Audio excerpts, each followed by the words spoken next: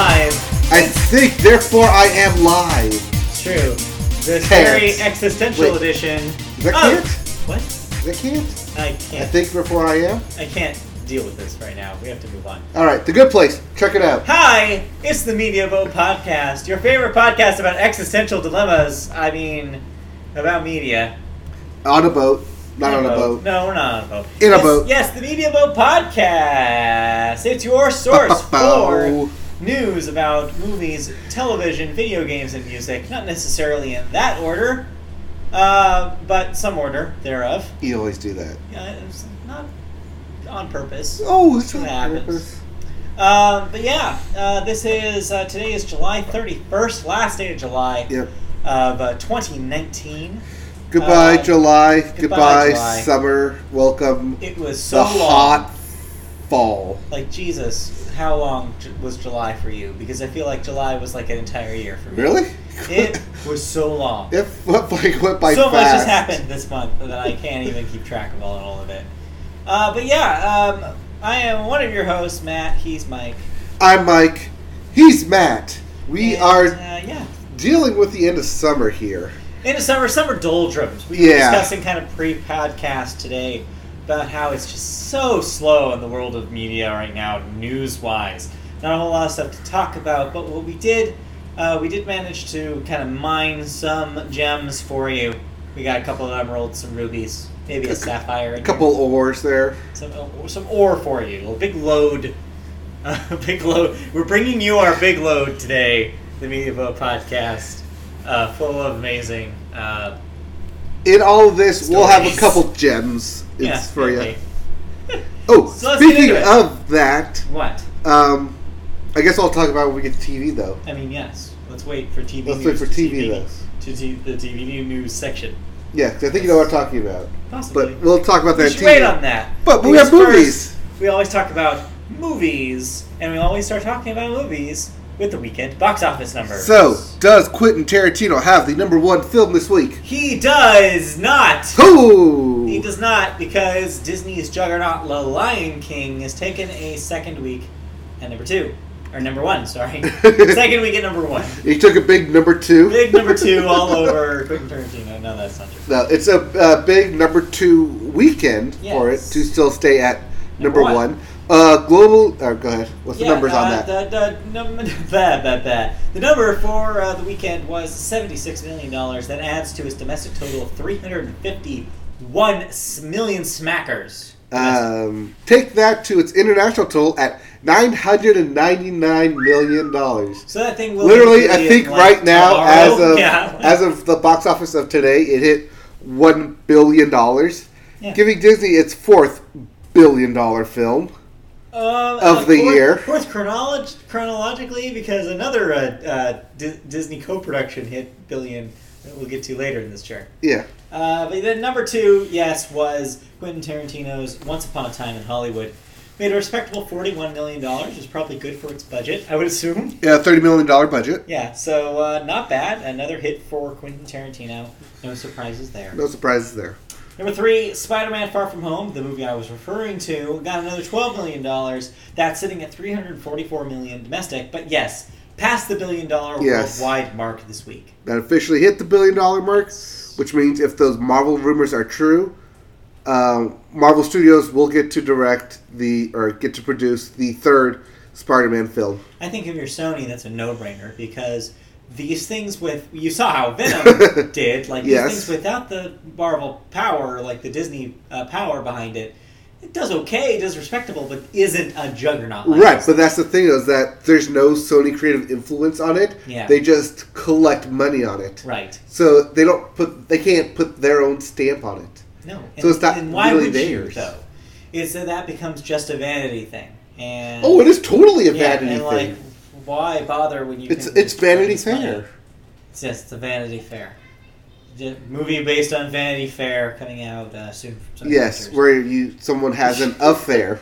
A Vanity Affair. A Vanity Affair. Write that. You should write that movie. Vanity Sequel to Affair. capital letters. Just Capital letters Vanity Affair. Vanity Affair. Or somebody from Vanity Fair as an affair. That's it. That's the entire movie. Anyway, number 4, Toy Story 4 coming in with another $10 million. That's just under $400 million domestic right now. That'll probably hit 400 domestic by next weekend. And lastly, number 5, Crawl, still hanging in there in the summer. That's how slow this summer is. That alligator movie. That alligator movie made another $4 million, which was high enough to get to get into the top 5. That's a $31 million domestic. Yep, but sitting just under that is still Yesterday.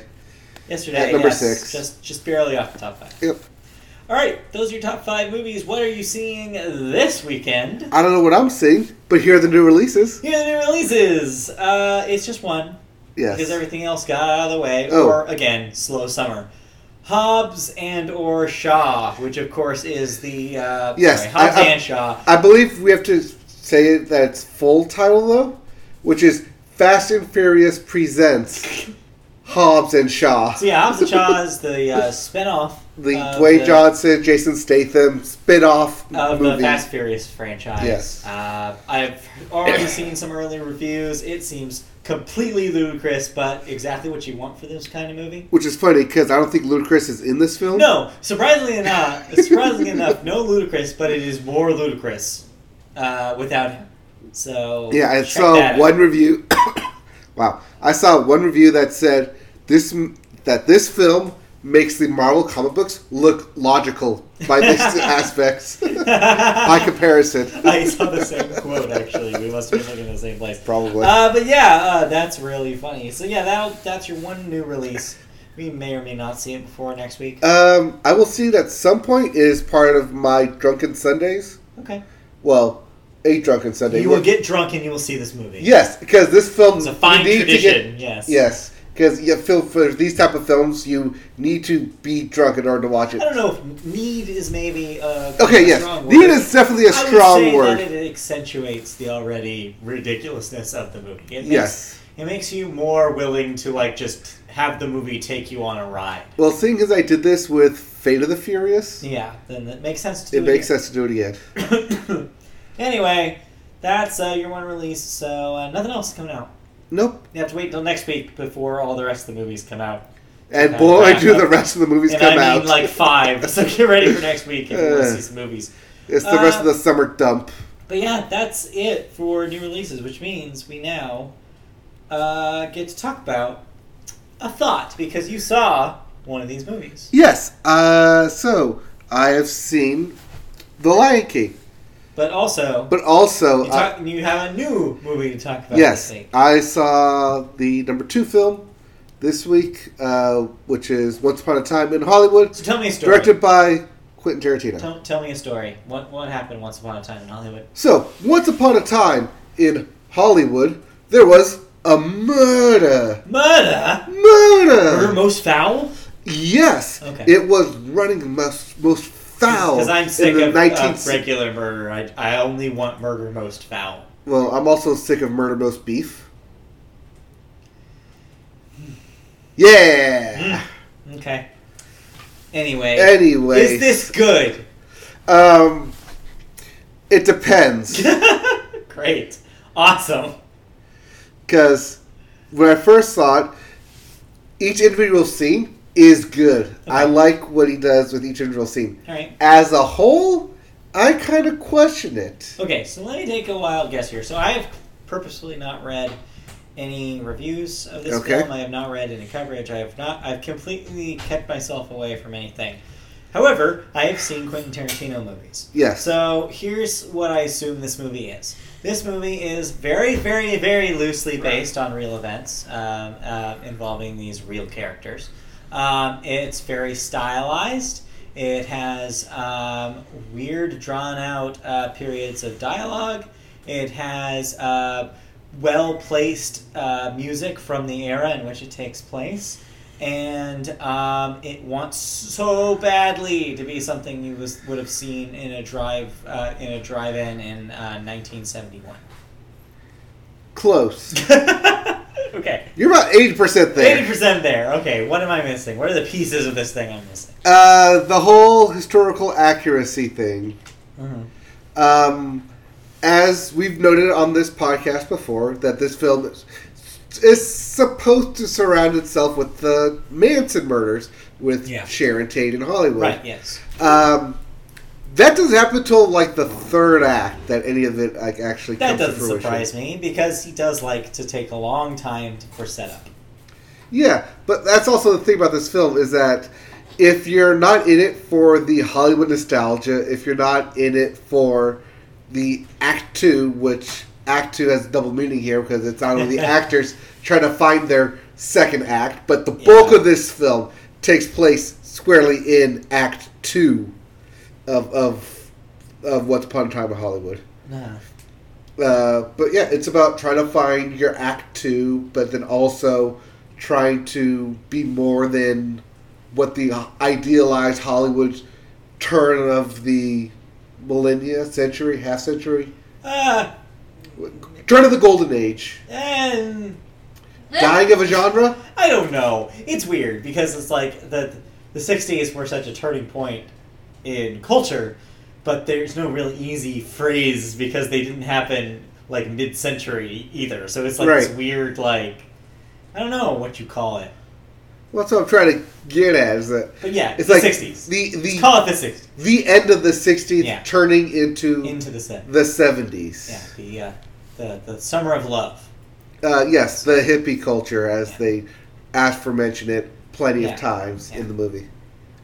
But yeah, it delves into some weird stuff. It definitely plays with the Hollywood version of an actor's dream and the Hollywood version of Hollywood's dream, but while at the same time, the Hollywood version of what actually happened in Hollywood.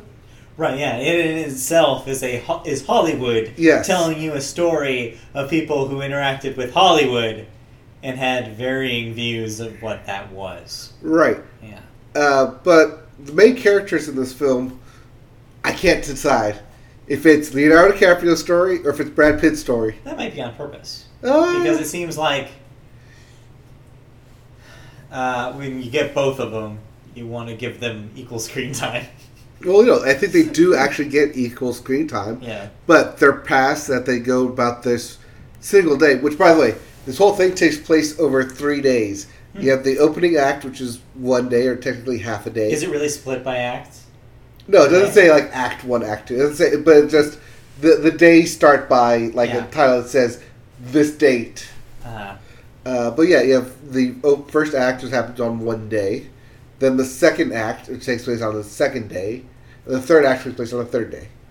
Okay. But the majority of it takes place in Act 2, which takes place over one seemingly extra long day. Okay. Like, it's weird because, like, wow, they actually did a lot in this 1 day. Like, did they really do this much? Or is it just your Hollywoodized version of Hollywood Dreamland? This is what you can do in a day. At a certain point, you have to then just suspend your reality. You have to completely subscribe to the this is a movie part of this whole thing. But no, I liked what it did with it. Played with a lot of stuff, like especially I think if I had known more history about the Manson murders, it would have hit me more. Yeah.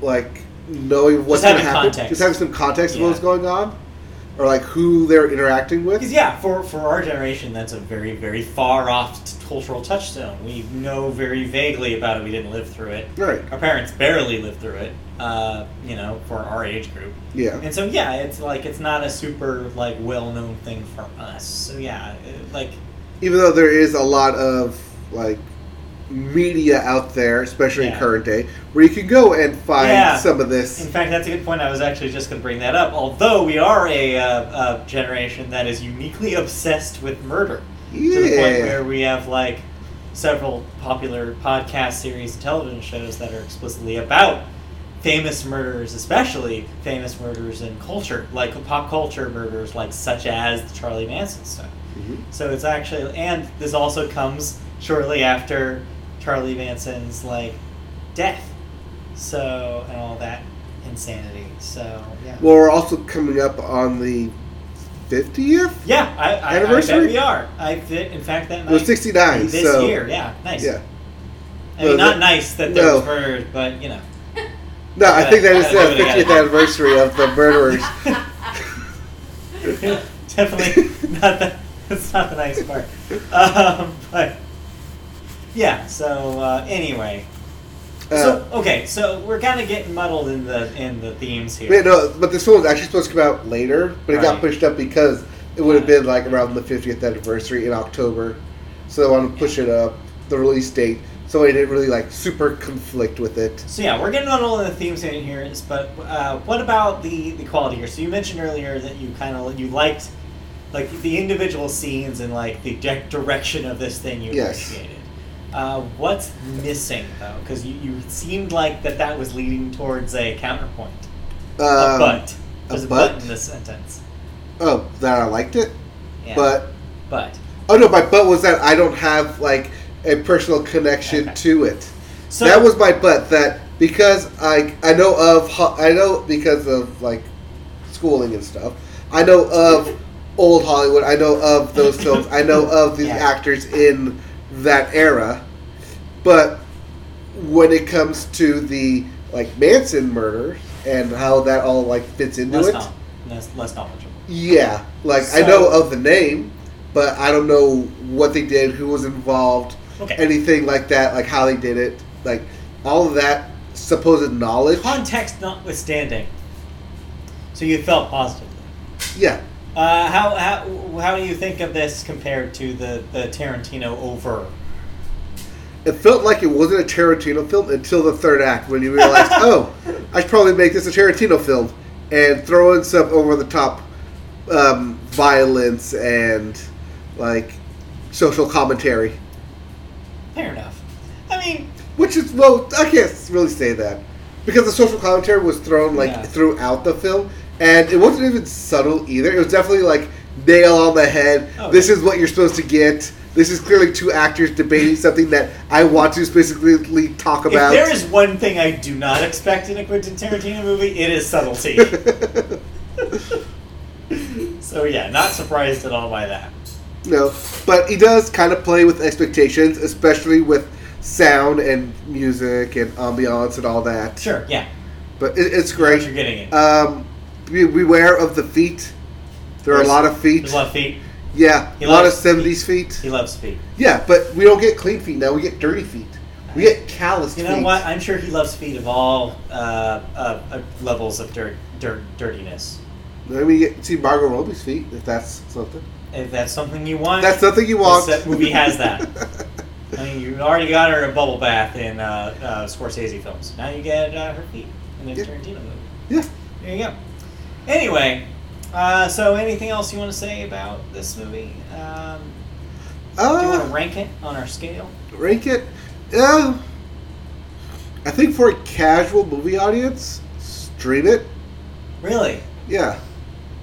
It's hard for me to recommend it. You seem hesitant, even though I keep asking you to say negative things and you're not saying them. Well, see, my negative thing would be that if you're either not into that old Hollywood era thing, or you're not into like the Manson thing. That's this entire movie, though. That's the hook. Right. Beyond Tarantino's name, of course. Right. That's the hook. That's the way it's been marketed. Is like, here's a movie about old Hollywood. Right. And I feel like if you're not into that, it's not going to be for you. Like a lot of this, the nuanced stuff that he does in the film, which by the way, it is still shot on film because he's a purist. Because he's crazy. Right. Sorry. Yes, because he's a purist. Yes, that's what I meant to say. Yeah. Right. But yeah, no, you definitely like see the aspect ratio shift all over the place between the 35mm film, the 48mm film, and then back to wide. Yeah. But unless you're like not gonna appreciate that, or appreciate the little nods and subtle stuff that's going on, I'd still say see it. No, I'm changing my review. Okay. I'd say go see it. Because the acting in this thing is phenomenal. I loved, what's his name? Quentin Tarantino's direction. Yeah. Not in the film. Wait, is he in the film? Is he in the film? I don't remember. That's a good question. Does he have a cameo? I don't remember if he has a cameo. He does often have cameos in his own movies. Yeah, maybe he does. I don't know. I didn't look at the credits real closely. But no. Brad Pitt's acting in this thing is amazing. Leonardo DiCaprio's acting in this thing is amazing. They're clearly the leads in this thing, and they show off their strengths throughout the film, I'd see it just for them in their acting ability.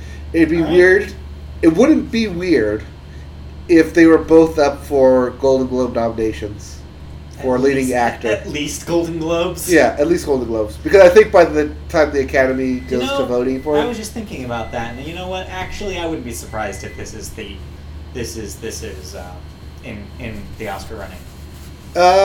No. It hits all the things of old Hollywood. Yeah, something historical. And I feel like more people are talking great actors. about this thing. More people are talking about this thing than the last handful of Tarantino movies since Inglourious Basterds. Well, I feel like Inglourious Basterds was 6 or 7. Yeah, I feel like the last. It was 6 because then it was Django, right. And then it was the Hateful Eight.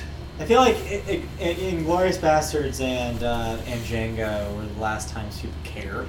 You mean Quentin Tarantino and Brad Pitt in the movie? Exactly. And so, like, I feel like people care again. Yeah. And so I think that alone, the amount of talk that this thing is getting, I think you'll see it. I think you'll see it in February. I think you'll definitely see some nods for this film. Remember the Oscars?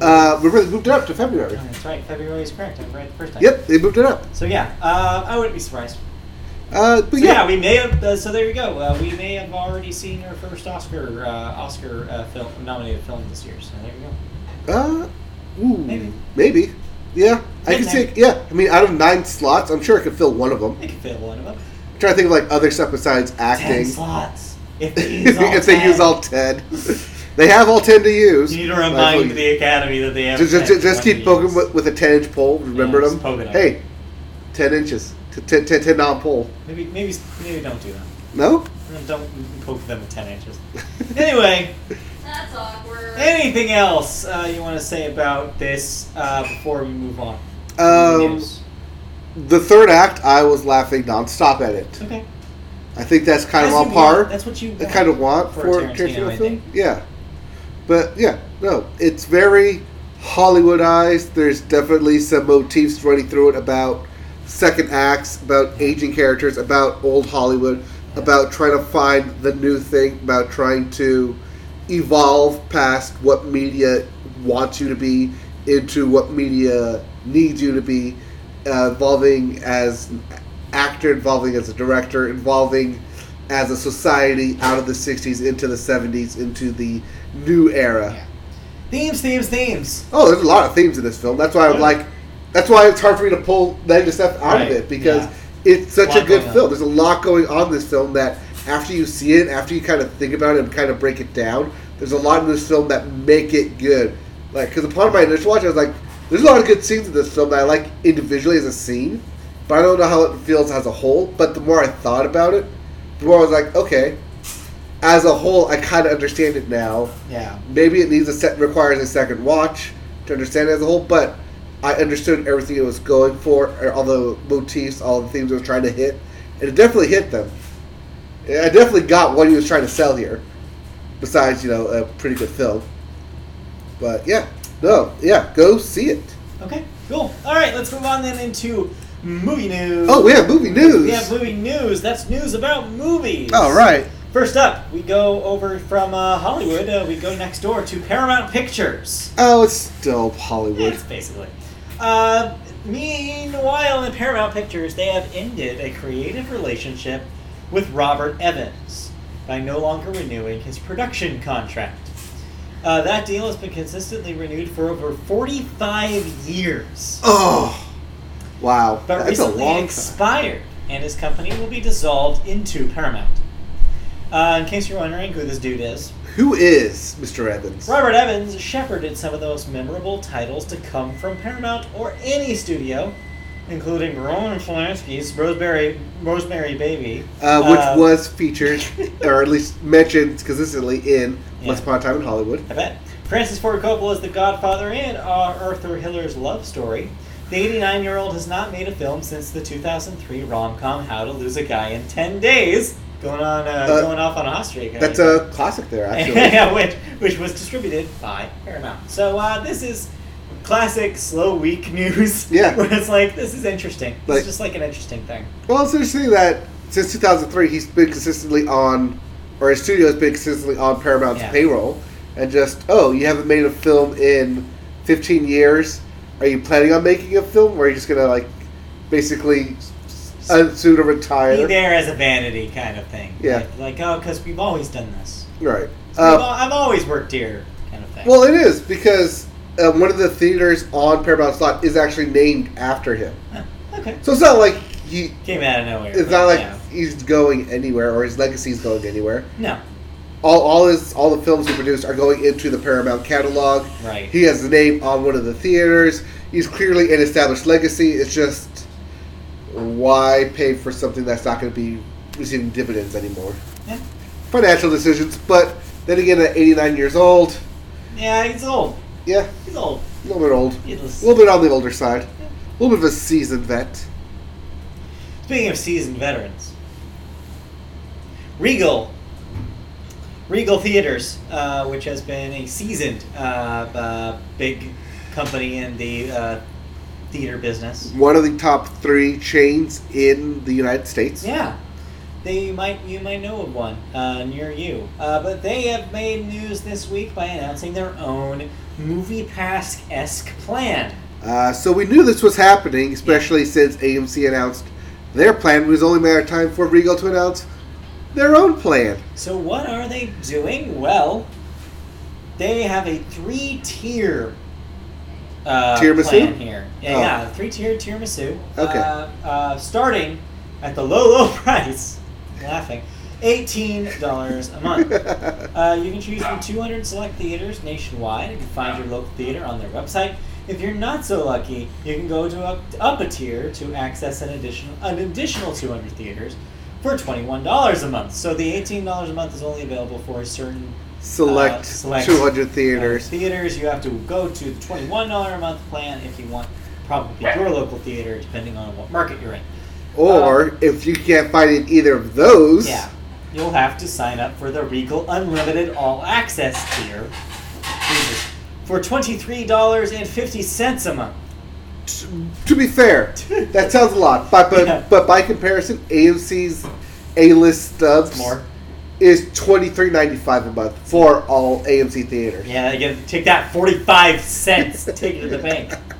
But if you have both, I mean that's technically $50. But also, why would you have both unless you're very unchoosy of live in a place what theater you want? The benefits of signing up include 10% off concessions, free large popcorn and soda on your birthday, and you earn credits for Regal Crown Club. I think you were right, though. Not to be confused with Regal Clown Club, which is a completely different institution. Right, that's the Academy. Yeah. The plans include no blackout dates on all showings. That's nice. Yeah. And up to 3 advanced screenings and multiple viewings of a film. So that's kind of nice. Is that they're kind of doing the things that MoviePass didn't do, or at least later didn't do. Right. Well, because with MoviePass, it was you have to get it the day up. You had to be within 100 feet of the theater, and you couldn't see the movie more than once. Right. You can see the movie more than once. Yeah. With this one. Similar to AMC's is you can reserve up to 3 passes, but those 3 passes are just for regular theaters. If there's, say, a special screening coming up of like a family event or something and you want to attend, or a preview screening and you want to go to that film will not count towards your 3 that you've already reserved. I'm thinking about this now because I'm like, I do work right next to a movie theater. I looked that up. You have to pay for the $23.50. No, I looked it up. But it's like one of the most, or is that why? That's why. Because it's one of the most money making. Because it's one of the most making ones. Because it has an IMAX theater. Because it has select seating. That's the worst. Yeah, which is funny because the one next to my parents' house is the second tier. Okay. Man, so even they would still have to get the second. You have to go to get the $18 one. Yeah. Also, with this one, it's through the app, so there is no card they mail out. There's nothing you have to sign up for. That's smart. Yeah, but in order to get around the idea of people sharing the same account information across multiple phones, they make you take a picture when you sign up, so only you can access it. And when you go to scan your tickets, they'll have the picture pop up. And if it's not you, you'll get profile. You may get denied depending on the usher. Most likely you will, but you can also get banned from the app if you get reported. What if you get Usher? Usher as your picture? Will he let you in? Yeah. Weird side note. This isn't music. But I heard on NPR the other morning that apparently Usher is being accused by like several of his like ex-girlfriends that he gave them herpes. I'm only mentioning this because the way that NPR delivered the story was hilarious. When they introduced it, they said that... what was the first joke? The second... They made 2 Usher jokes about this, which I was like, this is... The first one that he made Love in the Club? No, the first joke was like, Usher has something to add to his confessions. And then when they tossed it to the reporter for the story, the reporter opened by saying, Usher's got it bad. I'm like, I love this so much. Oh, well, at least they're having fun with it. At least they're having fun with it. Sorry, that's a tangent. Anyway. Hey, that's what we come here for, tangents. That's why I am here. Why not? Anyway, so that's it for movie news then. If you want to sign up for Regal Unlimited Movie Pass, you can sign up directly through their app. Yeah. If you don't, you can still use your Crown Regal rewards. Your Clown Club? On the same, your Clown Club. Regal Clown Clubs? Via the same portal. Yeah. But I have to note this. They recently changed those policy of the Regal Clown Club. The Regal Crown Club. Yes. You have to be wearing your red nose at all times. No. You take it off. It's that your points expire. Yes, you found this out the hard way. I found this out the hard way because apparently I used to have like 106,000 points, which got deducted to 26,000. I was like, what? I started scrolling like, wait, did I accidentally purchase something and not spend it on something? No, they just go away. They just vanish after 6 months. They just go away. Unused points just go away. They no longer have to accumulate. Yeah. Which sucks. So I had like 5 free movie tickets on there. Well, all I can say is, how dare they put something in the terms of service that you didn't read? Well, no, because they added this afterwards when you automatically update. Yeah, they have to tell you, though, if that changes. Yeah. Anyway. Well, I no longer how dare they? I no longer go to a Regal theater on a consistent basis anymore. So it doesn't really matter. So it doesn't affect me, but all those points, all those free tickets. They don't matter. I'm so disappointed. Okay, moving on that note. Sure. That's it for movie news, and that moves us into television. The wonderful world of television. And we start with sports. We start with the wonderful world of sports. All right, it's sports time. Today, the July 31st. Actually, as of like 4 hours ago, the MLB deadline ended. Yeah, trade deadline. Deadline. Yeah, if you were making trades and you were the owner of a Major League Baseball franchise, well, you had to do it by today. So there was a 3-team trade yesterday. I heard, yes. It was excellent. Seems like some pretty crazy stuff.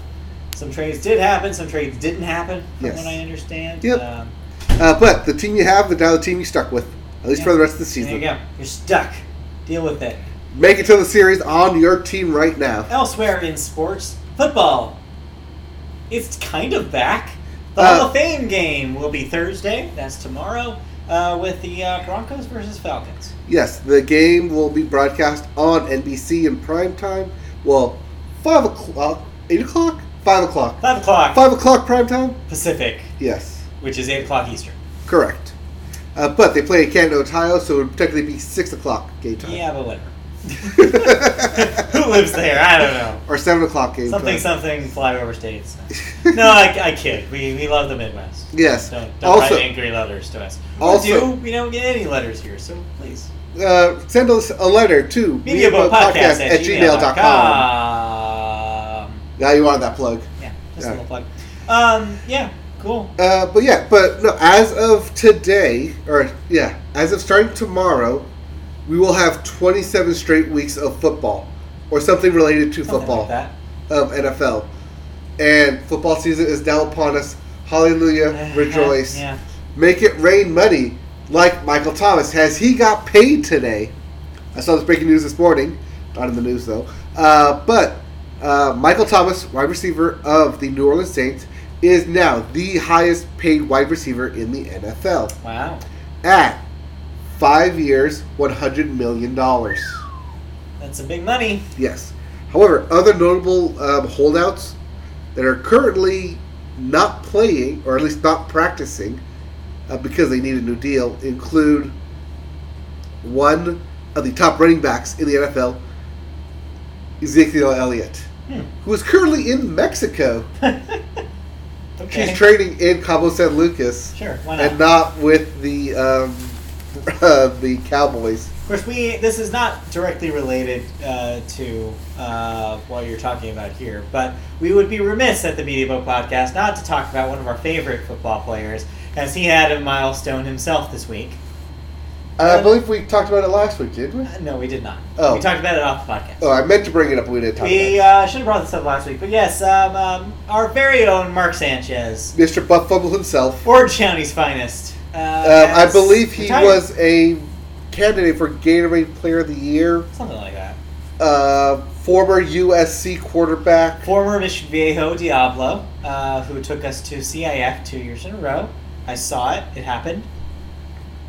You said hi to him in passing. I said hi to him in passing. One of my friends was friends with him, so I was a degree away from Mark Sanchez. Just 1 degree. Anyway, but yeah, one of our favorites here at the Media Boat. We named a feature for Madden 17? Yeah. Madden 17. We named a feature after him, the Sanchez. Yes, the Sanchez. We did the franchise modes. So yeah, he's beloved here. May have a Sanchez mode again. Football. We may have a Sanchez mode again. Yeah, maybe. Like about video games. But he's not in video games anymore because he's not in football anymore. Which is the point of this story. Yes. He is retiring from the game. Yes, but because he did make it 10 years in the NFL and won a Super Bowl, asterisk there, he was the backup. Technically, he beat Tom Brady in the Super Bowl. Not personally, but yes. Technically, he won his Super Bowl ring against Tom Brady in the Super Bowl. Technically speaking, yes. Technically speaking, Technically. He is better than Tom Brady in that aspect. For that year. For that moment. For that year. For a moment. He was able to run up into Tom Brady's face and say, "Yeah, winner, loser." I don't think he did that. I need that photo somewhere. But the silver lining to all this, though, is that there was some evidence of him in recording booths practicing broadcasting. So fingers crossed, people. Yes. I am ready for some Mark Sanchez color commentary. I'm ready. This would be great. Give it to me. He'll probably appear on NFL Network as a color commentator. NFL Network, I bet. Yeah, he won't end up on any of the major networks. Well, Derek Carr's on NFL Network and does commentary. Yeah. For the Raiders this past weekend. That's good. It's for spring training camp, or for what is it? It's mini camp. It's technically the season, preseason. Yeah. But yeah, Derek Carr was at the Raiders training camp, and they interviewed him with his brother. Nice. David Carr or Derek Carr. Yeah. That's good. Great. That's good. All right, we need to stop talking about sports. But yeah, but the reason we brought this up is because the reason is because Mark Sanchez hit 10 years playing in the NFL. Right. He automatically gets the NFL pension. Yes. That's how you get it. You have to play 10 years in the NFL. And you do it. And as soon as you hit 10 years, you can retire and get the NFL pension. I don't know. People like to make fun of him, but I think he figured it out. He figured out a way of he tried. He did his best. It wasn't good enough. He got benched. And he still made millions of dollars. To be fair, he made it 10 years in the NFL. He made it to the playoffs his first season professionally. Let's not as much as with the butt fumble. Yeah, of course that was funny, and of course there was some evidence of maybe him not living up to expectations. But still, though, on paper, the guy played some mean games of football, and he made his money. He did his time. Well, he played 10 years in the NFL. Yeah, which is more than what you could say for half the players who enter the NFL. Right. So yeah, I don't know how the history books will treat him, and at the end of the day, but. Of course, he won't be Hall of Fame, one of the Hall of Fame greats. No, he's not going to Canton, Ohio. The closest he'll get there is probably as a commentator or saying some nice stuff to some other person. He'll be there in the audience. Yeah. But no, yeah. Needless to say, not a Hall of Fame player. No, but 10 years in the NFL is so impressive. This is our Media Boat podcast salute to Mark Sanchez's career. Wait, is it salute or is it salute? It's salute. All right, we can't really do a butt fumble on camera. I know. Anyway, anything else before we move on out of sports here? I guess we should move out of sports. A couple more people are still holding out of training camp. But, like I said, Ezekiel Elliott is the big one because he will probably go number 1 in most people's fantasy drafts, meaning he may be this year's Le'Veon Bell. Oh, no. So if you're going to draft early, be careful about that. Be careful. Or draft him and then trade high for your Zeke when everyone says he's going to come back and then obviously doesn't. Buy low, trade high. That's what they tell. That's what they tell you to do, right? Yeah. Anyway, that's it for sports, which means we move on to television news proper. All right. Some proper television news. And we start off with the world of anime. And proper, we should say, as means this time catch up, because we have to catch up on a big story in television animation that we missed a couple weeks back. Last Wednesday, specifically, a week back. Wednesday, the Kyoto Animation Studio in Japan caught fire in an arson attempt that sent the studio into a panic. The fire burned down the 3-story studio, leaving little in its wake, resulting in 35 deaths. 1 week later, the damage was assessed, and fortunately, as of this week, the studio was able to collect data from a server on the ground floor. They were not damaged by being in a room covered with concrete on all sides, and were not affected by water from the firefighting efforts. So keep your server rooms in concrete rooms, please. Or on the base floor, away from potential fires. The servers contain all backups and digitized original images, thank God. On a more positive note, the studio has received $5.7 million in donations and will use the money to repair the studio and help victims' families. So this is, obviously... This is a terrible arson attempt. And, I was reading up on the article about who the arsonist was. Apparently, according to the police, he's not in apprehension yet, but they have a suspect in mind who submitted some artwork to the company, and the company didn't take their artwork really lightly. But, it's art. Yeah. Decided to... A disgruntled fan. Take rage against the studio. Yeah. For those of you who don't know who Kyoto Studio is, that's fine. Do you know what I don't actually know what shows they're credited with. What does the studio do? Any notable anime that you can name? Notable animes that they own the IP of? Uh-huh. No. No. However, before they started running their own IPs, they were known as the second studio for a lot of the major animation studios, including Gundam Seed, a lot of the Gundam animation studios, Dragon Ball Z, and the original Dragon Ball as well, and Sailor Moon. They were the studio that, when they wanted to outsource work, they sent it to Kyoto Studios to do. So they don't necessarily run their own shows. Well, they do now. They do now. I don't know off the top of my head of the stuff they do now. But before they got that big, they were always the backup, which is why they have all the support thrown out towards them. Oh, got it. All right. So obviously our hearts go out to everybody in the animation world that was affected by this attempt, and we hope that those donations help you out, and that the future of the studio looks to be on the way back up as they're able to recover a lot of that work. And the fact that they're able to cover Masters in a fire is a great thing. Especially since we know how Universal decided not to recover their Masters out of a fire. For sure. All right, let's move out of Japan and move back here into the States, where a couple of creators are looking for a new home. They've been kicked out of... Well, not kicked out of... Let's say their lease is up over at HBO. Weiss and Benioff, of course, your creators behind Game of Thrones, the HBO show that ended earlier this year, are seeking a new deal with a major studio that will earn them up to $300 million.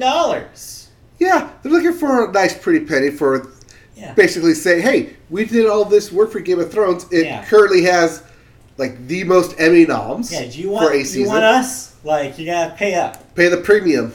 So the duo is looking to focus on building up their own production company, and any deal with them would likely have to include overhead costs to set up their own production company. So that's why that number is so high, because they don't only want a deal, they want a studio. Yep. Yeah. So the current frontrunners, should be no surprise to you, are Amazon, Netflix, and Disney. The people who actually have money. The people who have money. Who actually have $300 million to spend on a really, company. we're talking about Amazon and Disney here. Well, no, technically Amazon is the front runner until like this past week where Netflix and Disney both got involved. Interesting. So they all have cash available to meet their high demand. Their asking price is based off of Westworld creators Lisa Joy and Jonah Nolan, and what they signed with Amazon in April for $30 million for a 5-year contract on top of their deal with Warner Brothers for 3 more seasons with Westworld. Right. So that's basically combined. Those 2 deals combined. Those 2 deals combined equal about $200 million. Yeah. 30 over 5 is 150 plus the 50 for the 3 seasons is $200 million. So these guys, they say they're better than that. Yeah, these guys are looking at that and be like, "Huh, you're Westworld. We're Game of Thrones." Right. Like, they only have 1 season of Westworld, technically 2 now, but we have 6 seasons of Game of Thrones and all these Emmys. Yeah, look at all our Emmys. Look at my mantle. I have 3 for all the Emmys. Yeah. Yeah, just like woke up in the middle of the night, came home with all these Emmys, woke up. Call me Ace, because I have all this hardware. That's pretty good. Even when they do make a deal, they are already committed to writing a Star Wars trilogy for Disney, which the first film has been tentatively set for December 16th, 2022.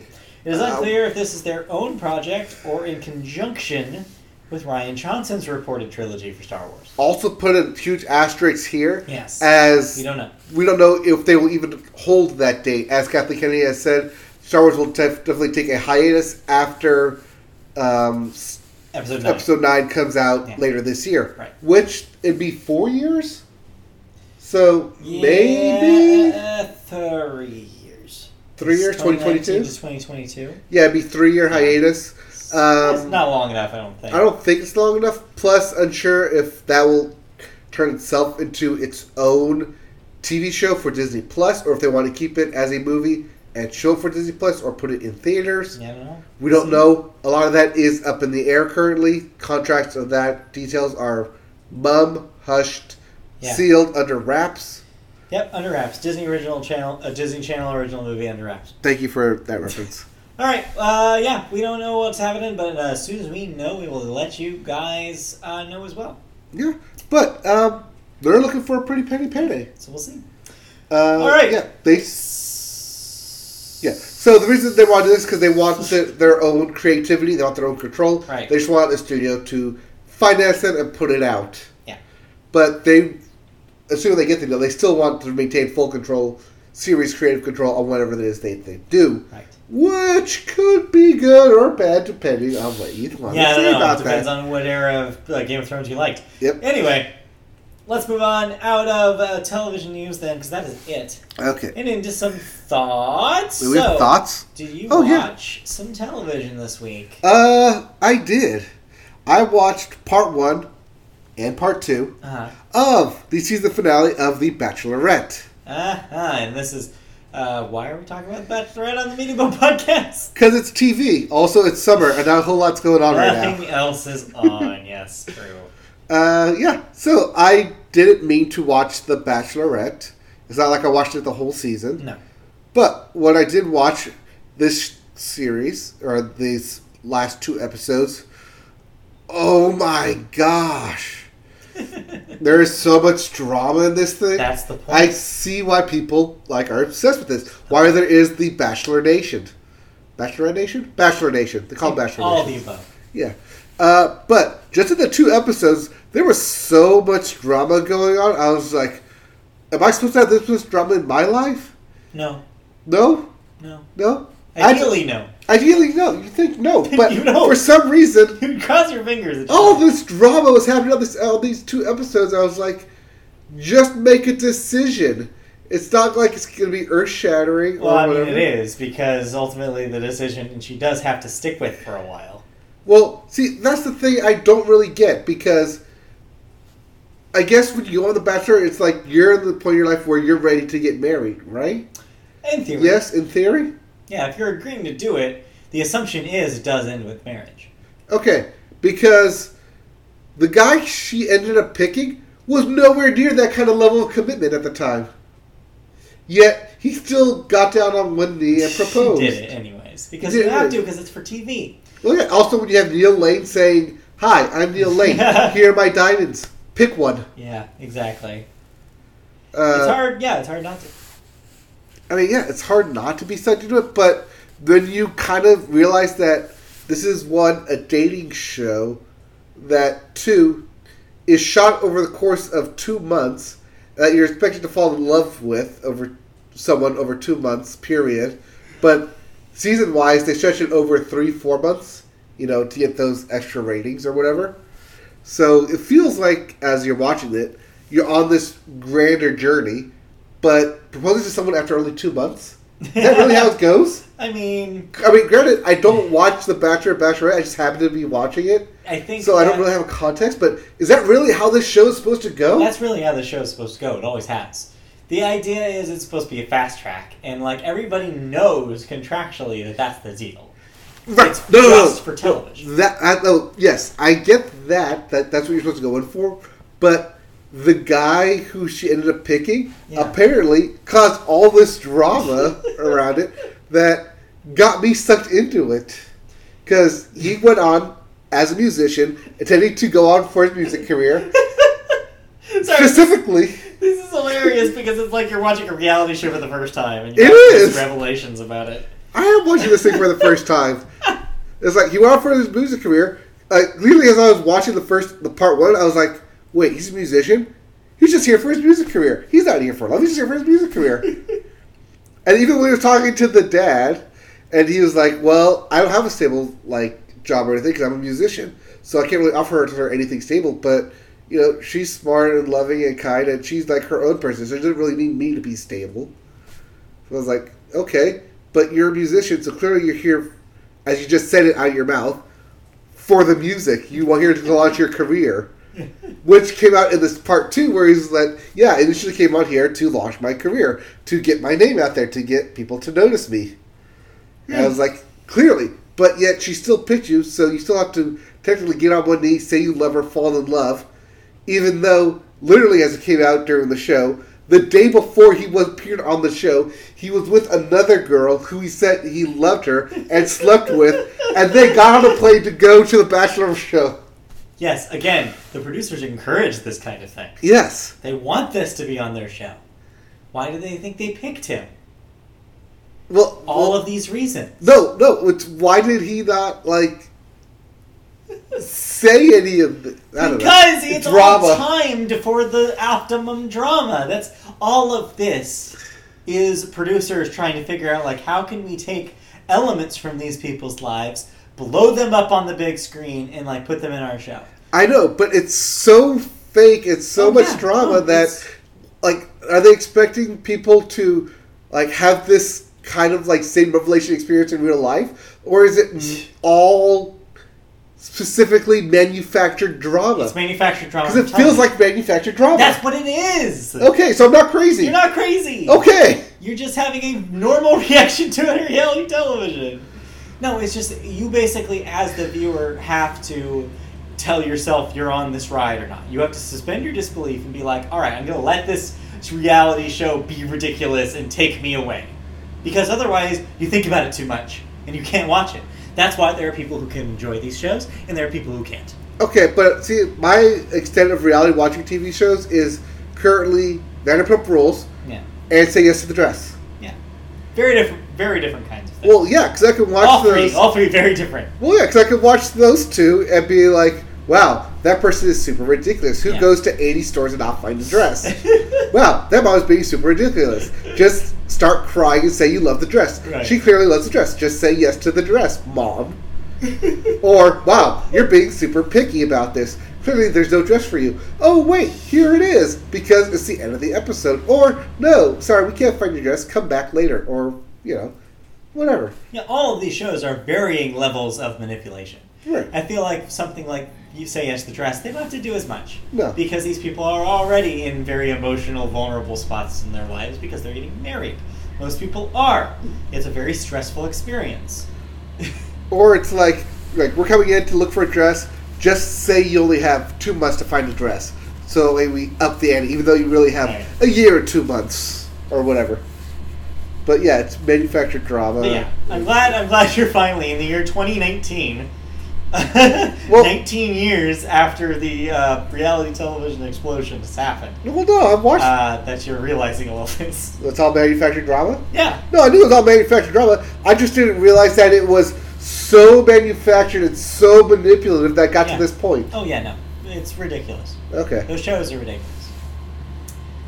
But yeah, no, after a commercial break, I had to, ask my doctor, is this, do you want more drama like this in your life? Is this why you watch it? No. Why people watch it is because it distracts them from their own drama in their real life. But nobody's drama is that bad. That's the point. But what if you have no drama? That's the point. It's escapism. Oh. People are like, man, this is crazy. I'm glad this is not me. Even though most of the time it is? No, it's not. That's the whole point.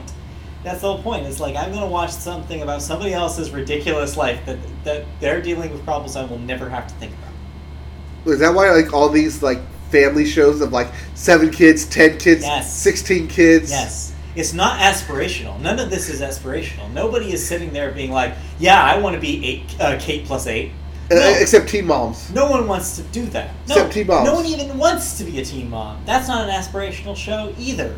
All of it is, man, it's crazy that these people have ended up in these situations. I'm going to watch to see what happens because it's the phrase, it's like a train wreck that you can't look away from, it's that. But that's just that I'm used to looking away. And that's what I was saying earlier. There are people who want that from their entertainment, and there are people who don't. But if it's all manufactured, just write a scripted series. That's the thing, though, is people can see through the artifice, and they want it to have the illusion of reality because it's more interesting. Manufactured drama sucks. Yeah, it's not for everybody. But it's not for me. But watching those 2 episodes, I wanted to turn it off. But yeah, because it's not for you. It's but as the last 19 years of television have proven, and entire networks like TLC and History Channel. Oh no, there are 4 people out there. There is a market for There this. is a huge market out there for this. The People fact that people eat it up. people still, go on The Bachelor or Bachelorette, Bachelor in Paradise, Bachelor Hotel, whatever they spin-offs they do. Bachelor Hotel. Oh no, there's still people who will go on these shows, think they'll still find love, and think they'll still, but... People will opt in. Somehow. Yeah. All right, we need to stop talking about this. No, we have a lot of shows get canceled. Yes, because we have to go into cancellations and renewals. Oh, wait, before we do that, real quick, last thought. Real thought. I mentioned this at the beginning of the episode, but we were talking about gems. Did you happen to see the new trailer for Steven Universe, the movie? I did, yes. What'd you think? Cool, yeah. Are you okay with the time jump? Yeah, it's interesting. I mean, they said that there was going to be some time jump stuff happening. So. Yeah. And so to do with the movie is smart. It's not too much of a time jump. It seems like not a whole lot has happened. Also, we know, well, I don't want to get into spoilers, but there are limits to how certain characters can deal with the time jump in this show. Okay. That's all I'm going to say. Okay. There are limits in the universe. in the Steven universe. So yeah, the trailer looked kind of cool. I like the stuff with the new villain, all of the cameos and musical, and the people involved in the music. It's crazy all the names they got. Oh yeah. It seems really awesome. I'm looking forward to it. Yes, that will premiere on Labor Day. Yeah. September 2nd. It's coming up. Yep. Is it in one movie or are they put it out in chunks? It is going to be one movie. It's not being separated into episodes. Okay. But it is a television film. Right. So, yeah. That's on Cartoon Network. Okay. And that's September 2nd. So, Steven Universe, the movie. Also, while we'll talk about Cartoon Network stuff real quick, some new OKKO episodes dropped, I think 3 or 4. Okay. I'm only mentioning this because they did a show literally called The Big Reveal, in which there is a big reveal. So if you're a big fan of that show, absolutely jump onto the Cartoon Network app or Hulu, however you enjoy new episodes of OKKO, or on Cartoon Network itself.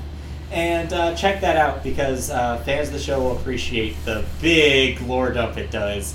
And yeah, there's a couple of revelations in that episode that are major changes for the show's story. So if I'm going to watch one episode this season, it better be the big reveal? No, because you would have, if you hadn't watched any of the other ones, you would have no idea what was happening. Okay. So no, I'm specifically saying for people who have already been following the show, which you should be, because it's great. This is a big episode and a big deal. Okay. All right. Well, that's a big reveal. Big deal. Move on to cancellations, renewals. Okay, so what am I no longer watching? Well, let's find out. You may still be watching Younger on TV Land, as it's getting renewed for a 7th season. That thing is that it has Hilary Duff and wait, Hilary Duff's been on a TV show for 7 seasons? For 7 seasons. What? And Sutton Foster, Broadway's own. What?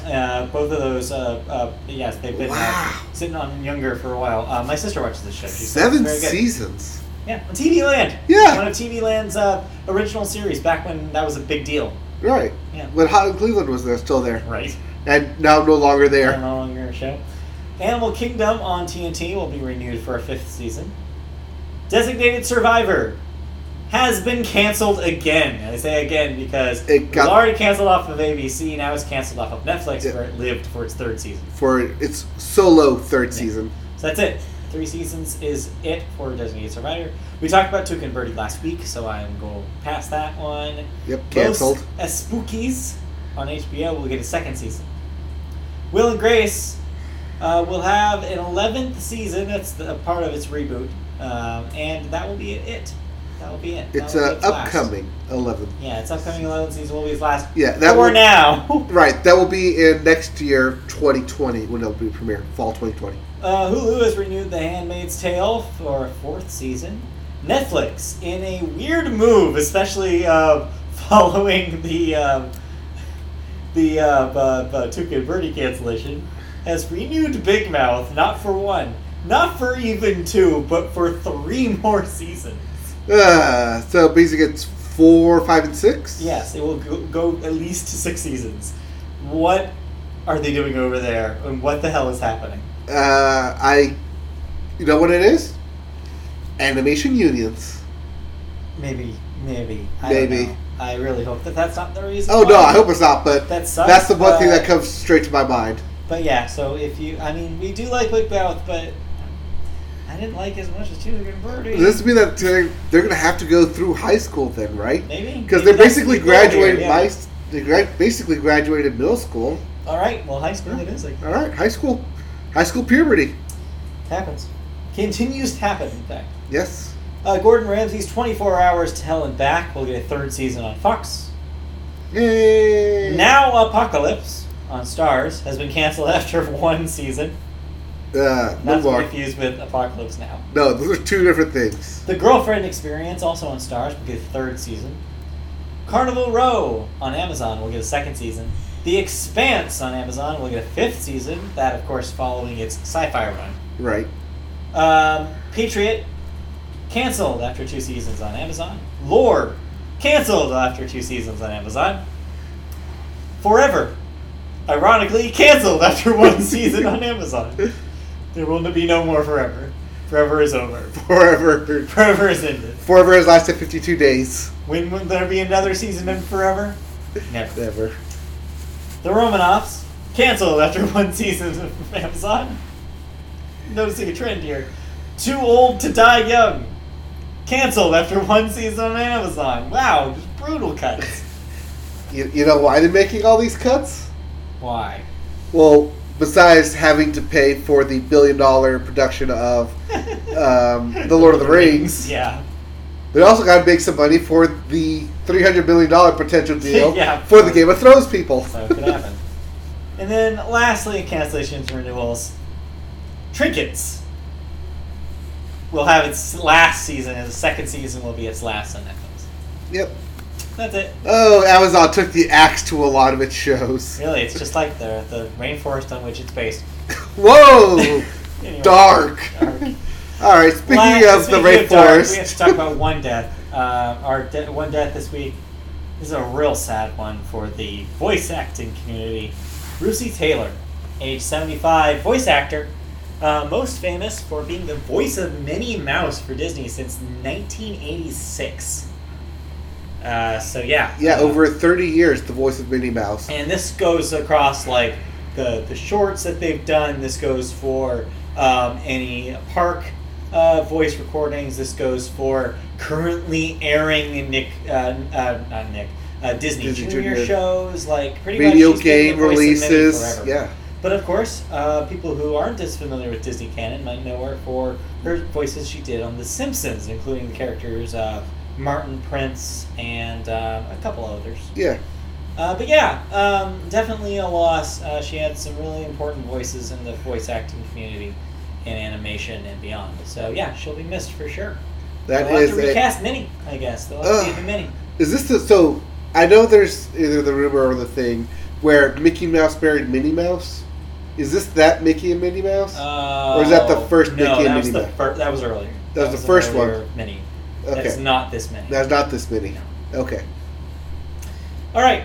That means we get to move on out of television and into music, and I pass this over to you. All right. Because we have a big week in music for a couple of reasons. Well, we start music with the Billboard, and we start Billboard with the Hot 100, and we start the Hot 100. Yes. With a milestone. new milestone, a new crowning champion. Yep. All hail the king.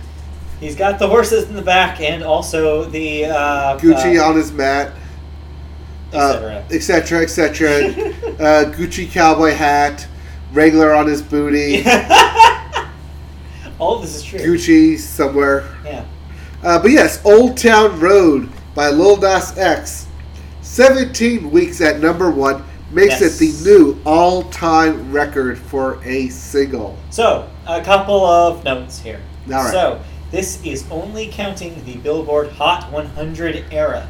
Technically, Billboard was recording top singles before the Hot 100 era. However, because of the changing metrics, this is the era that started in, I think, 1956? Okay. Mid-50s is basically what we're counting from. So, yeah, the modern chart is what we're talking about here. But that's pretty much most of the pop era of music. So, really, this is still that important. So, yes, as we mentioned last week, this took the crown away from a two-way tie that was between Mariah Carey and Boyz II Men for One Sweet Day and Despacito from a couple of years ago. Daddy Yankee, Luis Fonsi, etc., Justin Bieber. Justin Bieber was later added, but yes. So this is technically credited just to Lil Nas X, but it does, by proxy, include Billy Ray Cyrus, which is interesting. Yes. Because it makes him also a record holder. He now is the only person, this is another weird fact, he is the only person on the Billboard charts to have both charted for 17 straight weeks for a number 1 single, and also for a number 1 album way back in the 90s when he had the biggest hit ever with Achy Breaky Heart. That charted as an album? That was off of an album that apparently was number 1 for more than 16 or 17 weeks. Wow. So yeah, he is now the only person to have both of those things. It's ridiculous. Well, if you want to hear Old Town Road being played live, CMA Fest is on this Sunday at 7 o'clock on ABC. So yeah, the biggest song in our lifetime? Era. So yeah. In our current lifetime? I mean, it'll take a lot to beat this, so it'll be interesting to see. And this is just for number 1. It's not including just top 5 in general. And this is for straight weeks. Right. If, for example, something knocks him off but he comes back... It starts them over. But no, and that's not my point. I was saying that he can beat records for having the most weeks at number 1, period, not just straight weeks. Right. So we'll see. Because that's a different record. It's a different record, I think. Yeah. So yeah, we'll see what happens. But there's the rest of this chart too. Yeah. number 2, still sitting at number 2. Yeah. Is there a record for most times at number 2? Because Billie Eilish would have won it by now. I mean, maybe she's maybe in the running for that. I think she's maybe a week out. I remember reading something like that. But yeah, Bad Guy, number 2 by Billie Eilish. Number 3, Senorita by Shawn Mendes and Camila because I was right last week. Number 4 is Talk by Khalid. And number 5, Truth Hurts by Lizzo. This is interesting. Another kind of asterisk here. So, Truth Hurts is not a song released in 2019. It's not even a song released in 2018. This is not a new Lizzo song. Truth Hurts is from 2017. Okay. Why is it here? Because it's getting radio play for the first time ever. Because of just word of mouth after Lizzo released a new album this year. And she's just getting way more talk about her than ever before. So it's not like an old single has resurfaced. All right, so let's say it's not like a commercial boost. It's part of that for sure because her music has been used in marketing in several cases this year. So yeah, she's just all over the place in 2019. 2019 is her year, and so yeah, this is proving that even if your song is a couple years old, you can still make it into the charts. Right. Okay. Speaking of other charts, Billboard 200, your albums chart. Number 1 is number 6. The Collaborations Project by Ed Sheeran. Second week at number 1. Number 2, barely losing out on the number 1 slot, is The Lion King: The Gift by Beyonce, but really various artists. Really, it's various artists. Number 3 is When We Fall Asleep, Where Do We Go by Billie Eilish. Number 4 is 7 EP by Lil Nas X. And number 5, Revenge of the Dreamers by Dreamville and J. Cole. Yep. If you don't like any of those albums, we have new releases. Oh, what am I listening to this week? I don't know what you're listening to, but here are the new releases. All right. First up, we have Berlin. Yes, Berlin. That Berlin with Transcendence. We also have Skillet. Yes, That Skillet. Their name, I don't know why their name always makes me laugh, but it does. Because it's a skillet. But they're Skillet. Skillet. With Victorious. We also have The Bird and the Bee. Both of them. With Interpreting the Masters Volume 2, a tribute to Va. As the name implies, this is a cover album. Yes. It's a tribute. Yes. We also have The Rocket Summer with Sweet Shivers, which I feel like this should have come out maybe during the summer, not at the end of summer. It's not the end of summer. It's the end of summer. It's the entirety of August. That's fall. No, no. There's a song called The Boys of Fall, which talks about August No. August is still summer. Sure, it's still dry heat, I guess. Speaking of dry heat, we have Ty Segall with First Taste. We also have Tyler Childers. Do you know who this is? No. Okay. But his album called Country Squire. I may know a song, right. Maybe. We'll see. But rounding out new releases is our favorite Pokemon with a new album. Volbeat. It's Volbeat. Not to be confused with Volbeat. It's Volbeat. Yes, Volbeat. This doesn't play on radio, but the Pokemon Volbeat. A long time ago, I looked this up. The band does predate the Pokemon. Yes, I know we did look this up. It's weird, but yes. So the band Volbeat. Yes, the band Volbeat with Rewind, Replay, and Rebound. Okay.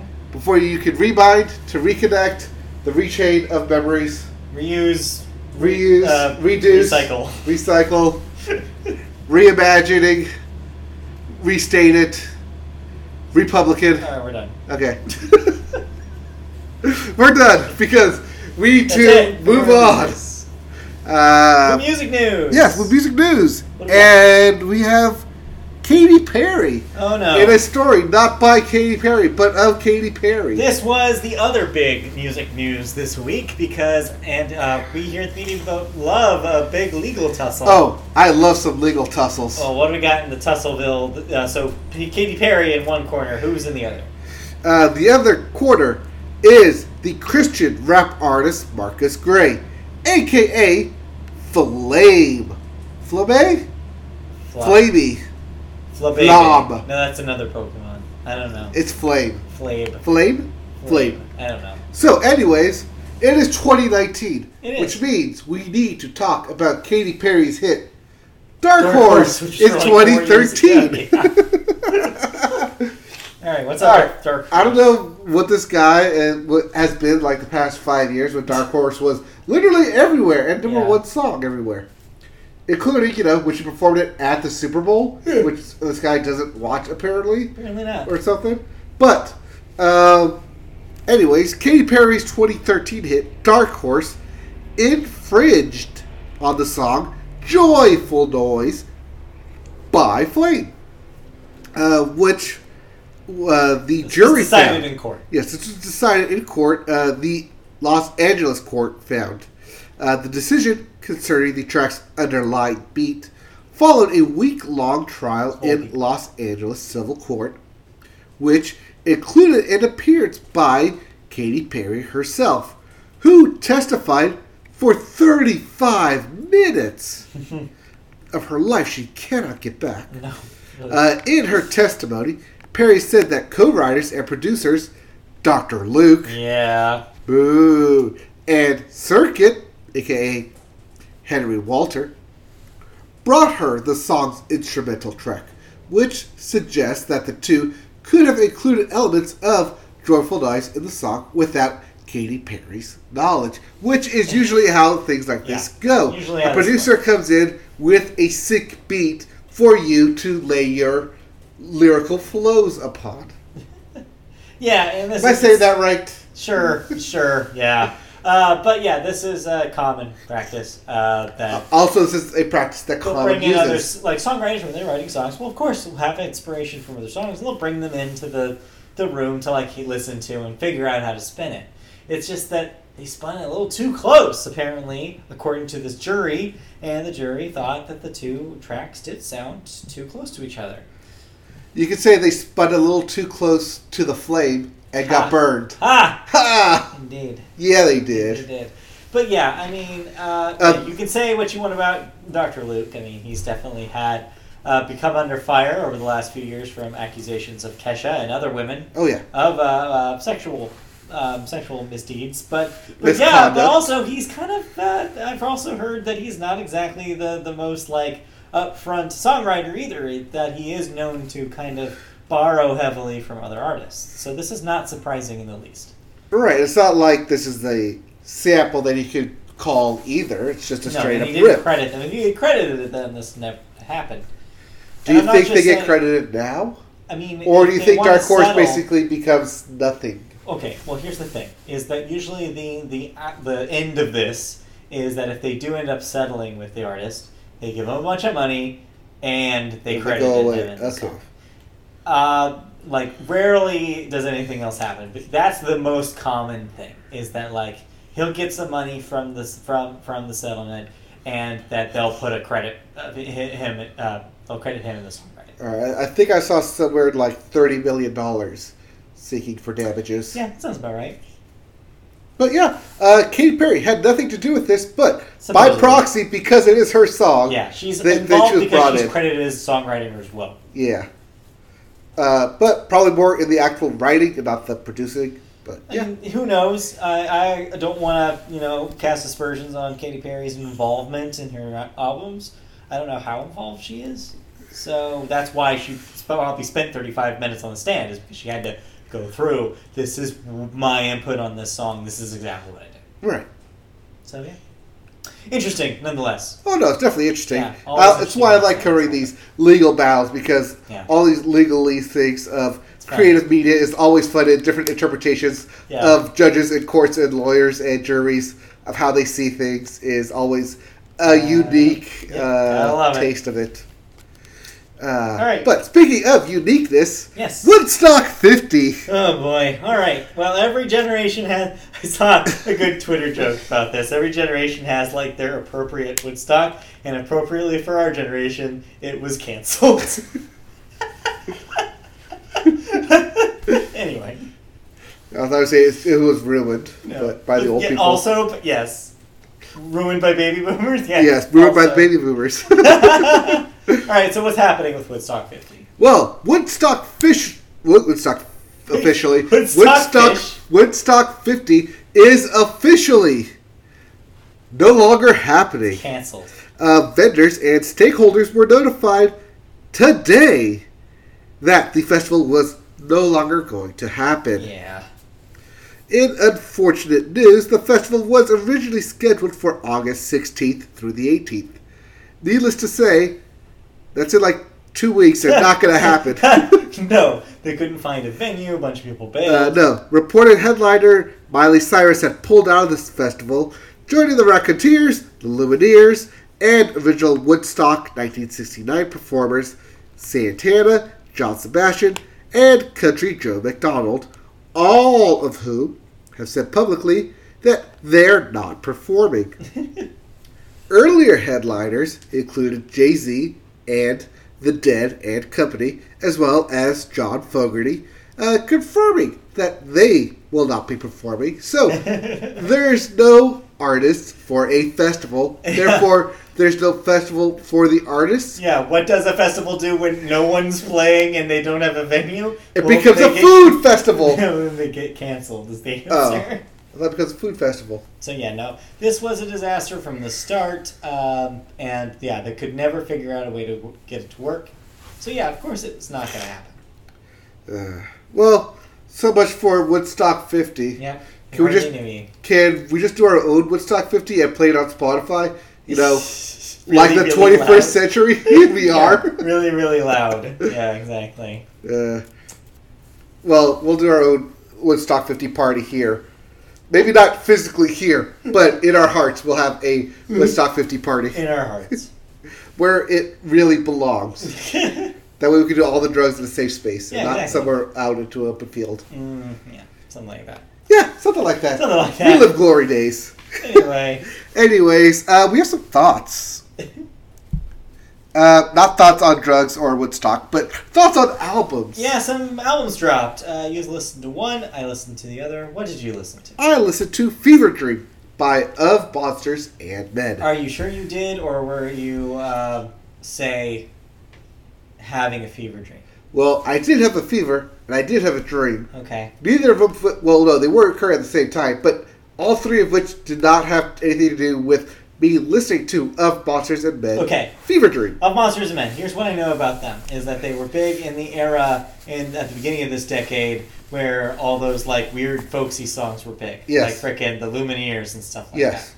So, are they still that? Yeah. Okay. They still have the same kind of vibe influences and musical tones and aspirations of Lorde and Lana Del Rey. Okay.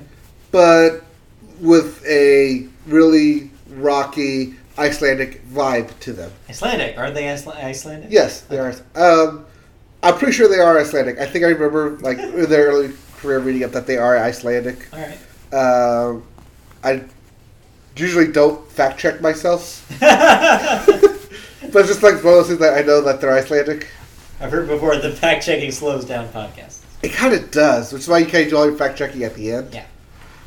Which, you know, if you want to fact check us here, fact check us and send it to mediabopodcast@gmail.com. gmail.com. Anyways, a lot of the songs on here are like that of Lorde and Lana Del Rey, where it gets kind of poppy, but most of all, it's kind of slow, melodramatic, kind of soul-inspiring music. Kind of hits you right here in the feels. Okay. Makes you want to, like, sit down and listen to it and not really do anything, just kind of absorb it.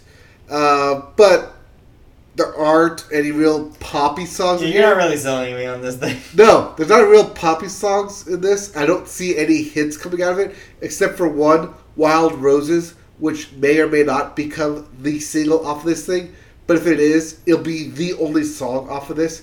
It's really slow, melodramatic, and if you're into that kind of thing, check it out. Otherwise, go ahead and skip this album. And I hate, I don't hate to say it, you kind of may want to kind of dismiss Of Monsters and Men in general. Just put them squarely in this decade and leave them here in this decade. It's tough. It is tough because you want to see music acts succeed, especially when they're something this different, this vibracious. But if they're unable to... Whatever that word was. Vibratonis. It's getting worse. It is. It's evolving. But if they're unable to sustain that kind of musical influences on themselves or I think in the honestly music it's genre, just hard to be a mainstream rock act in it kind of 2019. is. It's a different game than it used to be. Not everybody can be Imagine Dragons. Right. I mean, a lot of people try to be Imagine A lot of Dragons. people try. A lot of old bands pivot to be Imagine Dragons, as we have covered this decade. But yeah, and so to get a certain level of success that they probably enjoyed earlier in the decade is this is not how they're gonna do it. Yeah, they're gonna stay middle tier festival to possibly lower tier. Well, it sounds disappointing. It is a little bit disappointing. You know what else was disappointing? Is it the album you listened to? Yes. Oh no! All right, so tell me about the big day. So. Oh, this is Chance the Rapper. Yeah, I know. Wait. All right. Okay. Let's talk about this All thing. right. Did you listen to this wearing your number 3 hat? I don't have a number 3 hat, but if I did, I may have.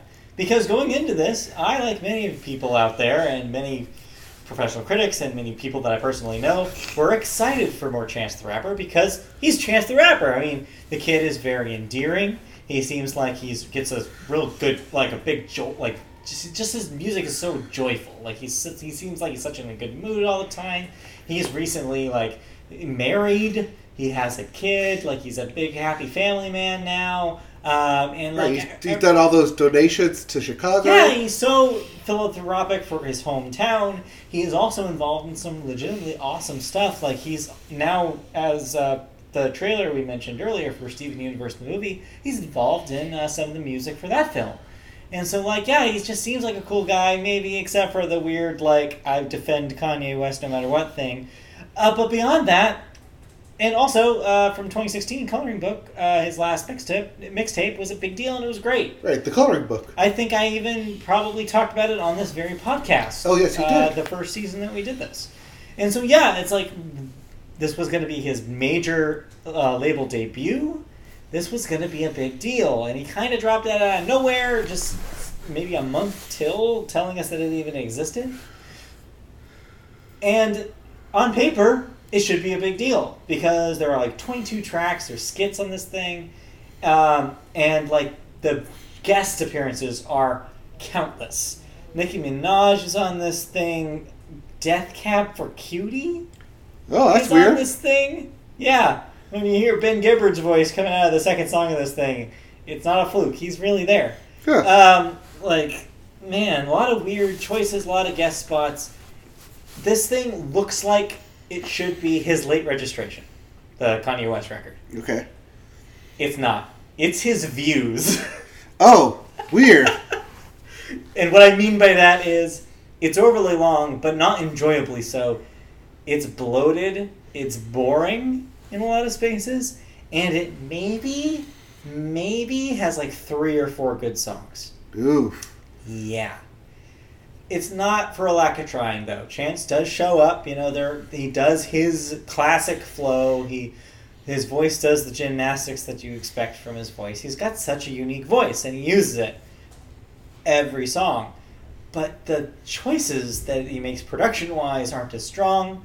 The guest rappers out-rap him 9 times out of 10 on this thing. Nicki Minaj's verses are better than his verses twice. Both times that she shows up. His brother is on a track in this thing. Chance's brother. Yeah. Chance's brother raps better than he does on his own song. Now, do you think this is because Chance the Rapper has overexerted himself? Or that he doesn't have the same kind of mentality or flow or writing style as he did before? I think it's twofold. I think part one that might be the thing here is that I think he bit off more than he could chew. Previously, his releases were mixtapes, and they were treated as so. They were released for free, and they basically were almost like stunts, because it was basically him showing off that he could make a mixtape matter into this decade, even though he doesn't have all the big like album, the big name albums that like his predecessors and his competitors do, but also that he had the talent to prove it. Like, it was a different situation. Now there's a lot riding on this. It's a big major label debut. It's a debut album length album. It's no longer him playing in kind of the small sandbox. This is him playing in the big yard. Like, so I think that works against it in a lot of ways, where there's a struggle, you can tell, of him like struggling with the new format and the new like expanse that he has to deal with, like the new playing field he has to deal with. The second thing, the reason why I don't think this works is because, man, when Coloring Book came out in 2016, we were in a completely different place as a culture than we are now in 2019. And I think that his wide-eyed, gospel-influenced, positive vibe thing doesn't play as well. If you look at the trends in rap this year, and we've talked about it on this podcast, all those number one albums I had to slog through, a recurring theme was just being mired in depression and addiction and dealing with death. It's very dark. A lot of popular music, and Billie Eilish is also a good example of this. Right. Popular music is in a very dark place right now. Well, the world itself is in a very dark place. You can also see this with Taylor Swift, and why I think one of the reasons why her singles are struggling is because she's taken the tact of, no, everything's colorful, and we're going to talk about, like, fun things again. We got fun Taylor Swift back in a year where fun is not trendy anymore. Well, fun has been trendy for at least 6 years now. The exception, yeah, I know. The exception is, of course, Lil Nas X with Old Town Road. And the reason why that's an exception is because it's cynical. It's an ironic kind of thing. It's not necessarily like, it's goofy, but it's goofy with a Nine Inch Nails sample. Like, it's still moody. It's still got that kind of affection to it, where it's not, rainbows and exploding glitter like Taylor and Chance want it to be. Mm-hmm. So it's like, it's such a complicated thing, and like I said, there are good songs. I think it ends really strong, and there are some really good moments that he has where you remember, oh yeah, he's Chance the Rapper. And I think that this is not the end for him. I think that I can envision him having a career where he just keeps putting these things out, and eventually we catch up to where he is. Or vice versa. So do you think this could be, like, in 3 years from now, we'll go look back at this album like, oh, this was actually a decent album? There's a chance. I think there's a chance. I think that's possible, because I think that if we do end up in a different space culturally, maybe there will be a piece right in a few years from now saying, like, hey, we all snoozed on the big day, but it matters now. And also, it may communicate to a different audience than the mainstream, like, music critic audience that is largely giving feedback about this. He may find a niche here. This will probably still be your number one album next week. Okay. Like, it's kind of like, I don't know how much of this is reading the zeitgeist and making it matter more than it does, or, like, forgetting that there's a big fan base who will eat up anything that Chance does. Okay. So yeah, it's an interesting release. I found it kind of boring and disappointing for how much I liked his stuff before. Well, that's disappointing. But we have seen that happen where albums from the past do make a comeback. It could happen. It's not going to be the first time. Definitely won't be the last. Yeah. But all we can do is just wait and see. Yeah, all we can do. Right. So yeah, that's all that I have. Okay, that's all that I have. I have other new music. All right, so that means we get to move. Yeah, Taylor Swift was on Good Morning America today, talking about something. Okay. Did you see it? No. I didn't. So we're not going to talk about it. All right, let's move on to video game. All right, we start video game with new releases. So, where's a couple of games? There's a couple of games. One technically came out last week, but now everybody gets to play it. Yeah, first one is Age of Wonders, Planetfall for PlayStation, Xbox, and PC. Don't know what that is. I don't know. Second one is Madden 20. No, you're not hearing this for a second time. This is Madden 20, the physical copy, being released. Most people, aka anybody who doesn't have EA access, then This is the week you get to play Madden. Yes, for PlayStation, Xbox, and PC. Yeah. I had the wonderful conversation of talking about getting EA access last Friday when Madden was released. Yeah. I'll talk about that when we get to thoughts, but we'll talk about some news. And we normally try and not talk about Fortnite. It's ubiquitous. Yeah, but seeing as it is currently the biggest game out there, so big in fact that they had the Fortnite World Championships this past weekend. Yeah. So, Epic has crowned the winners of the first Fortnite World Cup. And the big winner is Teenage Kyle Booga Gearsdorf, 16-year-old, recent millionaire. Young. Thrice over. That's right. He won the single largest pool of cash in the competition, taking home $3 million for winning the solo tournament on Sunday. Now, to be clear, that was the solo tournament, and he won it by technically only winning one game, but because he placed in the top 5 for 6 of the games, or like 4 of the 6 of the games, he won based off points, and he won double the points of the player in second place. Yeah. But the largest payout was part of a $30 million prize pool that Epic set aside for the World Cup, split between several competitors and competitions. All 100 players earned at least $50,000 just to show up. Not a bad payday to be one of the top 100 Fortnite players. Not bad. The duos winners, Nairo and Aqua on Team Cooler, also earned $3 million, but they split that prize.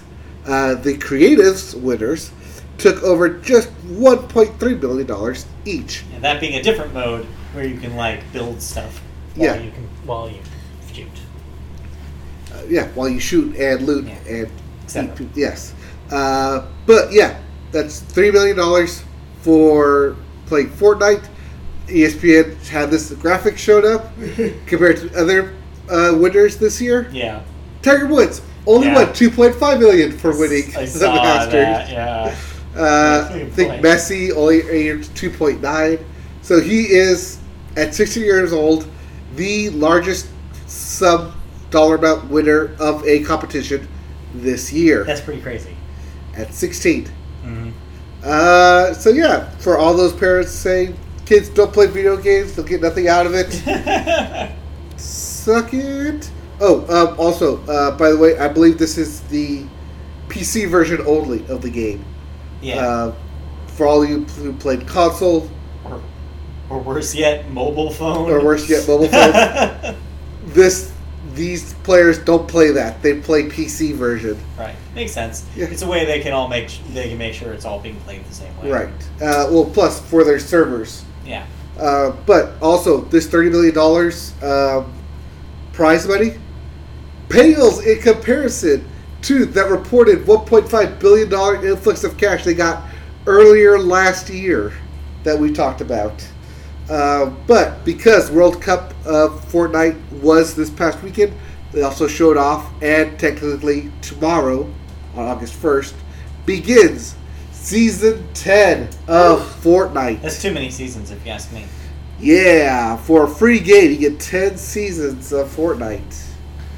But for those of you who play, that's what you got going on there. I still don't play it. Nope. You don't play it. Nope.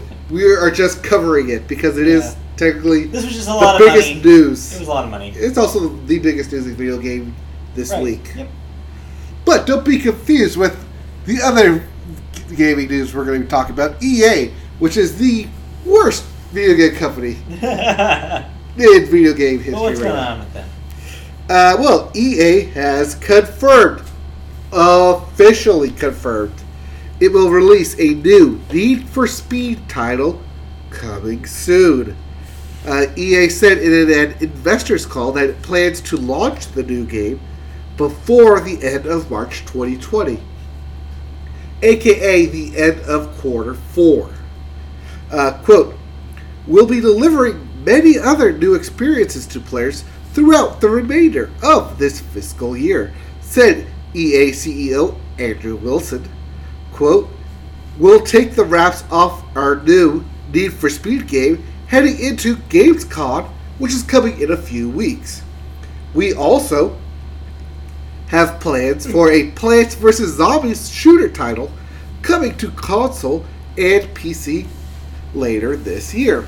Both of those games, didn't know they were actually in development on." Yeah, now they are. Yeah. I like the Need for Speed franchise. They're fun games. I like their open world aspects of it. But yeah, a new Need for Speed title coming to a console near you. Also, if you're still in 2010, Plants vs. Zombies apparently needs a new boat. Why not? Yeah, why not? But that does it for EA. We still don't like EA. That does it for news, and we go into thoughts. Alright, so you played some football. Are you ready for some football?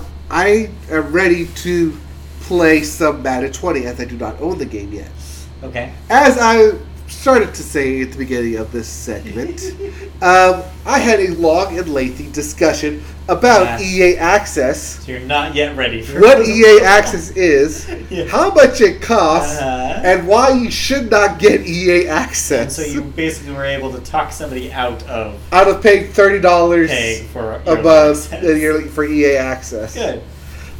Because we'll just get a physical copy, because you get EA Access if you get the digital copy, you need a digital copy. We need that cover. Yeah, why not? But yeah,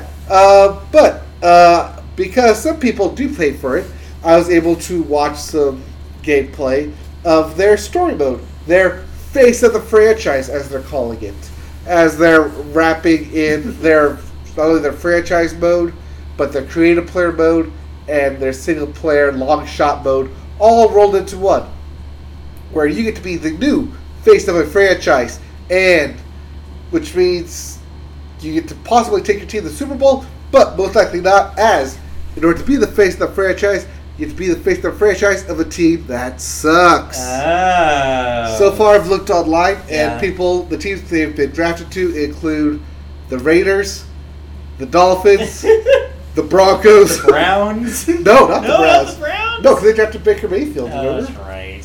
Yeah. And if you're lucky enough to somehow get the number 1 overall pick, the Cardinals. Oh, wow. Yeah. I think some teams got the Texans as well. But mostly it's been those 3 teams, which means that if you are on those teams, you have to play during the season twice, either New England Patriots and Tom Brady, Kansas City and Patrick Mahomes, or LA Rams and Jared Goff. Oh, boy. Which are quite arguably the 3 top teams in the NFL right now. Outside of Green Bay and the New Orleans Saints. New Orleans Saints. Also that happened. No. Actually, no, that also happened. Where a judge in Louisiana ordered Roger Goodell and the 3 refs to appear in a court to testify about the game. Oh, boy. Yeah. Which I don't know what they can do about it. Yeah, but probably not much. Yeah. I mean, in terms of like a settlement or sub, but yeah, not much you can actually do about it. But that's happening. And yeah, I'll be getting Madden 20 this weekend. It comes out officially on August 2nd. I'll be picking it up, physical copy, which means I'll still have to wait an hour and a half for everything to download onto it. I'll have to clear some space. Probably say goodbye to Madden 16, because I think that one is still on it. Yeah. 16, probably. 18, and 20. Yeah. But yeah, I'll be playing and maybe streaming some Madden this weekend. I don't know. But I'll definitely be playing with it. I'll have my thoughts on Madden 20 and that face the franchise mode next week. All right. So we'll be ready for some football. Until next week, yes, let's plug away and wrap this show up. Yeah, that's it. That's it for video games. That's it for the Media Boat podcast for this week, at least. So yeah, if you liked what you heard, you can catch us every Wednesday night on YouTube. Just search youtube.com for Media Boat Podcast. You'll find our page. Like, subscribe, click that little bell. If you click it, you get notifications when we go live. Typically, it's on Wednesday nights at 6:30 p.m. Pacific time. Yeah, you can catch us streaming this very show live on the internet. If you'd rather listen to it in audio anywhere you are, you can also do that. Just search Apple Podcasts or any equivalent podcast service for Media Boat Podcast, and you'll find us. Subscribe and listen.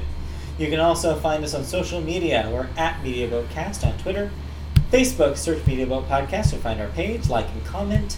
If you go to twitch.tv/video games, do that every time. Yep. Twitch.tv/MediaBoat. We should just get that. There's a channel just called Video Games. Yeah. Don't actually go to twitch.tv/video games. I don't know what's on there. I don't know. I think that if it's not taken, we should definitely take it. Right? Gotta be taken. You assume it's taken by somebody or some corporation. Videos game. But yeah, MediaBoat/MediaBoat is where you can find us playing stuff like Madden. You can also find us on Patreon if you want to help us out with money. This costs money. Hosting a website costs money. Hosting a podcast costs money. You can help us out with money if you go to patreon.com/MediaBoat and you can download. You can donate. Yep.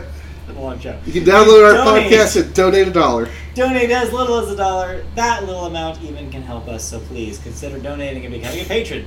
You can also help ask us questions via email if you'd like. We mentioned it twice already, but yes, that email address is mediabotpodcast@gmail.com. Email us there, ask us questions, corrections, whatever you got. Anything, email us there. That'll be it for this week. Tune in next week for another episode. Goodbye and have a good one. Goodbye. We'll be back next week with Madden cover-up and more thoughts on stuff and albums and stuff. It was a cover-up. Bye. All right, bye.